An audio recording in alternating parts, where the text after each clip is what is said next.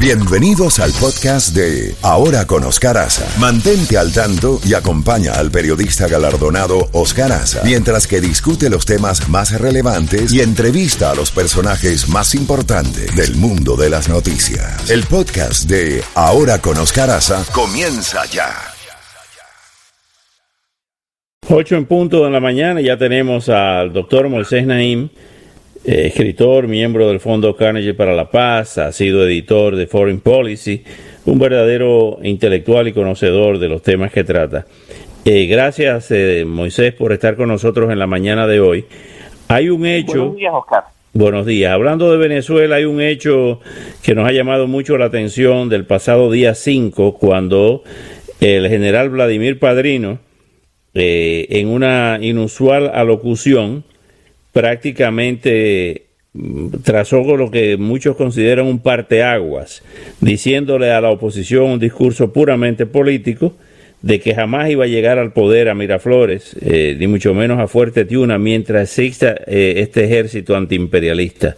¿Cuál es la lectura que da Moisés Naim a estas declaraciones agresivas de Vladimir Padrino, que prácticamente rompe todo lo anunciado por Maduro del proceso electoral, de las elecciones del día 6? ¿Cómo lo ve? Se están quitando la careta, ya llevan un tiempo quitándose la careta. Ellos tuvieron mucho éxito en disfrazarse de demócratas y jugar el juego de que había una asamblea, de que había libertad de prensa, de que había separación de poderes, de que las Fuerzas Armadas estaban al servicio de la sociedad, todas las mentiras que eran mentiras. En el fondo estaban socavando la democracia desde adentro de una manera a veces muy furtiva y clandestina, y ahora ya muy explícita y abierta. No solo han hecho eso, sino que ahora, ¿tú te acuerdas la famosa frase de Hugo Chávez, exprópiese, que estaba, sí, hay un video famoso de él, sí, caminando por el centro de Caracas, identificaba edificios y decía exprópiese, y así expropió cantidad de empresas de todo tipo y condujo a la destrucción que tenemos hoy en día. Bueno, ahora en vez de expropiar empresas, están expropiando partidos políticos. Sí. Están a través de un tribunal supremo fraudulento, están autorizando la toma de partidos que existen, que ahora están formalmente a cargo de unos recién llegados. Entonces, el gobierno está tomando los partidos y decidiendo quiénes son los jefes de esos partidos. Entonces, esto es un ejemplo más de que se están quitando la careta, y bueno, eso también en el fondo refleja cierta inseguridad. Ahora bien, ¿a qué se debe correr hacia adelante en un momento en que hay factores concurrentes, como el caso de Alex Saab, donde evidentemente hay también un apriete de tuercas, para decirlo de alguna manera, con relación por parte de la administración en pleno proceso electoral, donde la administración Trump ha incluido en el día de ayer a Cuba y Venezuela en una lista de adversarios extranjeros? ¿Qué quiere decir eso? Que les están poniendo el foco es una categoría que le permite tomar iniciativas de tipo legal, que implica que pueden obviamente expandir las sanciones, cosas que ya estaban haciendo. Y del lado del gobierno, de la dictadura que hay en Venezuela, pues es como tú dices, está lo de Alex Saab, que es el jefe financiero del imperio criminal que gobierna Venezuela, y es el coordinador internacional del financiero, que ahora está detenido y que probablemente sea extraditado a Estados Unidos. Pero también le viene muy duro el tema de la falta de gasolina en el país y la pandemia. Esas son tres cosas que vienen a la vez y que la dictadura va a tener que atender, y no va a ser fácil.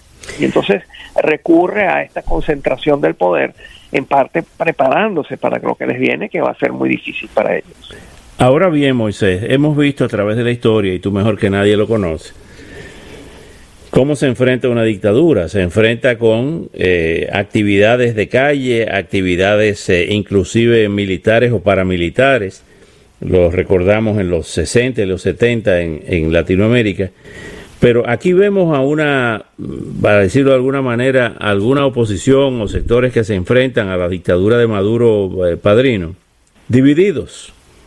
Hemos visto documentos en las últimas horas de grupos que se oponen a Maduro y que se oponen a Chávez, pero totalmente con estrategias diferentes y criticándose unos con otros, sin ese frente amplio, sin esa coordinación, sin esa comunidad de propósitos. ¿Se puede derrocar una dictadura? Sí, tienes razón. Hay una fragmentación, rivalidades, tensiones dentro de la oposición política en Venezuela. Eso es correcto. Existe, es dañino y ojalá no existiera. Parte de eso, por supuesto, es facilitado, estimulado también por el propio gobierno. Hay situaciones que son claramente el gobierno con sus asesores cubanos que saben cómo sembrar discordia y enredar las cosas a su favor. También hay que recordar, Oscar, que las dictaduras no solo caen por el enfrentamiento de la oposición. Muchas de las dictaduras terminan cuando comienza a haber enfrentamientos dentro de la cúpula que dirige a la dictadura. Y eso también está ocurriendo en Venezuela.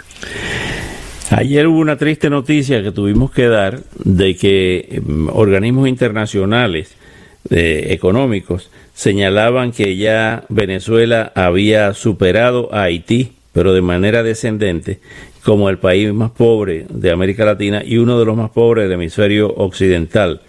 De manera que cualquier cambio de régimen que haya en Venezuela va a ser una labor ciclópea, como decían nuestros poetas decimonónicos, de rescatar ese país. Queda devastado Venezuela, como si fuera una zona de guerra. En estos momentos Venezuela es el país, uno de los países más pobres del mundo. La gran absoluta mayoría de la gente tiene problemas de alimentación, están infraalimentados, tienen problemas de salud, etcétera. Es una tragedia que no hemos visto antes, eso ya lo sabemos, y hay que hacer cosas, se pueden hacer cosas a corto plazo que alivien el sufrimiento de los venezolanos. Hay iniciativas de todo tipo que se pueden tomar, y que la gran sorpresa de todo es porque este gobierno, de esta dictadura de Nicolás Maduro y sus cómplices no hacen nada, son totalmente indiferentes al sufrimiento del pueblo que ellos dicen representar. Pero concretamente es insólito ver que están simplemente como observadores de una nación que se está destruyendo. Hablando con una persona del nivel de Moises Naim, no podemos sustraernos a conversar sobre este movimiento planetario de destruir los símbolos de Occidente a través de las estatuas, a través de la iconografía occidental. ¿Qué lectura le da a esto? ¿Estos son movimientos espontáneos o esto parece como un plan para los que les gustan las teorías de las conspiraciones, una conspiración contra Occidente? Sí, yo no llegaría tan lejos, no hay duda. Aquí hay muchos contagios, aquí no hace falta tener grandes conspiraciones para que lo que sucede en un país empiece a ser imitado en otro país, ¿no? Y lo que pasa en Estados Unidos tiende también a ser exportado rápidamente. Estados Unidos es muy eficaz exportando sus ansiedades y sus dilemas, ¿no? Lo hemos visto con el movimiento de Me Too, de las mujeres, y la protección de las mujeres. Lo hemos visto también ahora con el tema racial, y ahora lo estamos viendo con las estatuas. Esto ha alcanzado, ha venido escalando y tiene locuras tales como la de destruir las estatuas de Cervantes, de Junípero Serra, el sacerdote que ayudó estuvo en California y contribuyó de manera muy importante. Entonces, estas cosas se salen de su cauce y empiezan a ser realmente contraproducentes, ¿no? Finalmente, Moisés, ¿cómo afecta la pandemia los diferentes escenarios a nivel global?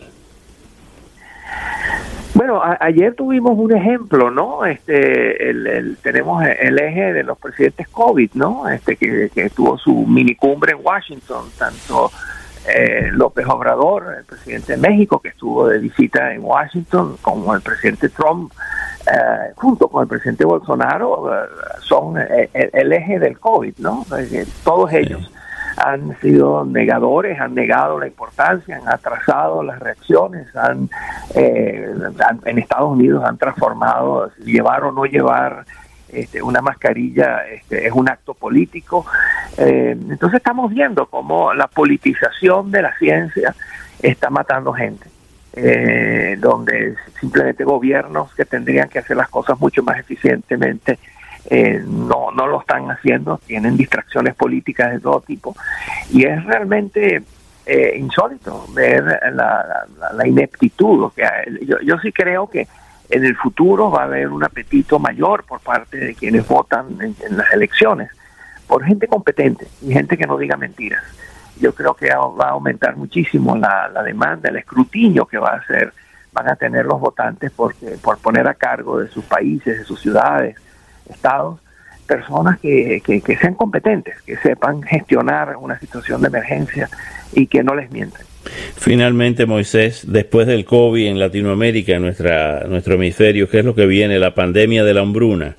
Se habla, según proyecciones de la FAO y del CELA, que se podrían producir catastróficas datos de hambruna entre 12 y 14 millones de seres humanos en Latinoamérica. Así es, yo vi el informe. Esto tiene mucho que ver con que América Latina ya venía con precondiciones existentes muy negativas en términos de una economía muy, muy débil, sobreendeudada, con una fuga de capital gigantesco, con ingresos que ya no alcanzan, exportaciones cayéndose. Entonces todo esto se le suma a la pandemia, más se le suma la politización de la pandemia, como ya dije. Y las langostas, y la plaga de langosta. Y la plaga de langosta que estuvimos conversando, sí. Entonces, sí, América Latina está enfrentada a la peor recesión desde la que tuvo en los años 30. América Latina está enfrentada a la peor situación económica en décadas. Hay mucho temor de que esta puede ser otra década perdida, que entre el 2010 y el 2020 América Latina simplemente pase por un estancamiento y una enorme dificultad económica que pueda aumentar la pobreza y que crea las situaciones de emergencia alimentaria a las cuales tú te referiste. Qué horror. Moisés, Naim, como siempre, muchas gracias y hasta una próxima oportunidad. Muchas gracias, Oscar. Buenos días. Buenos días.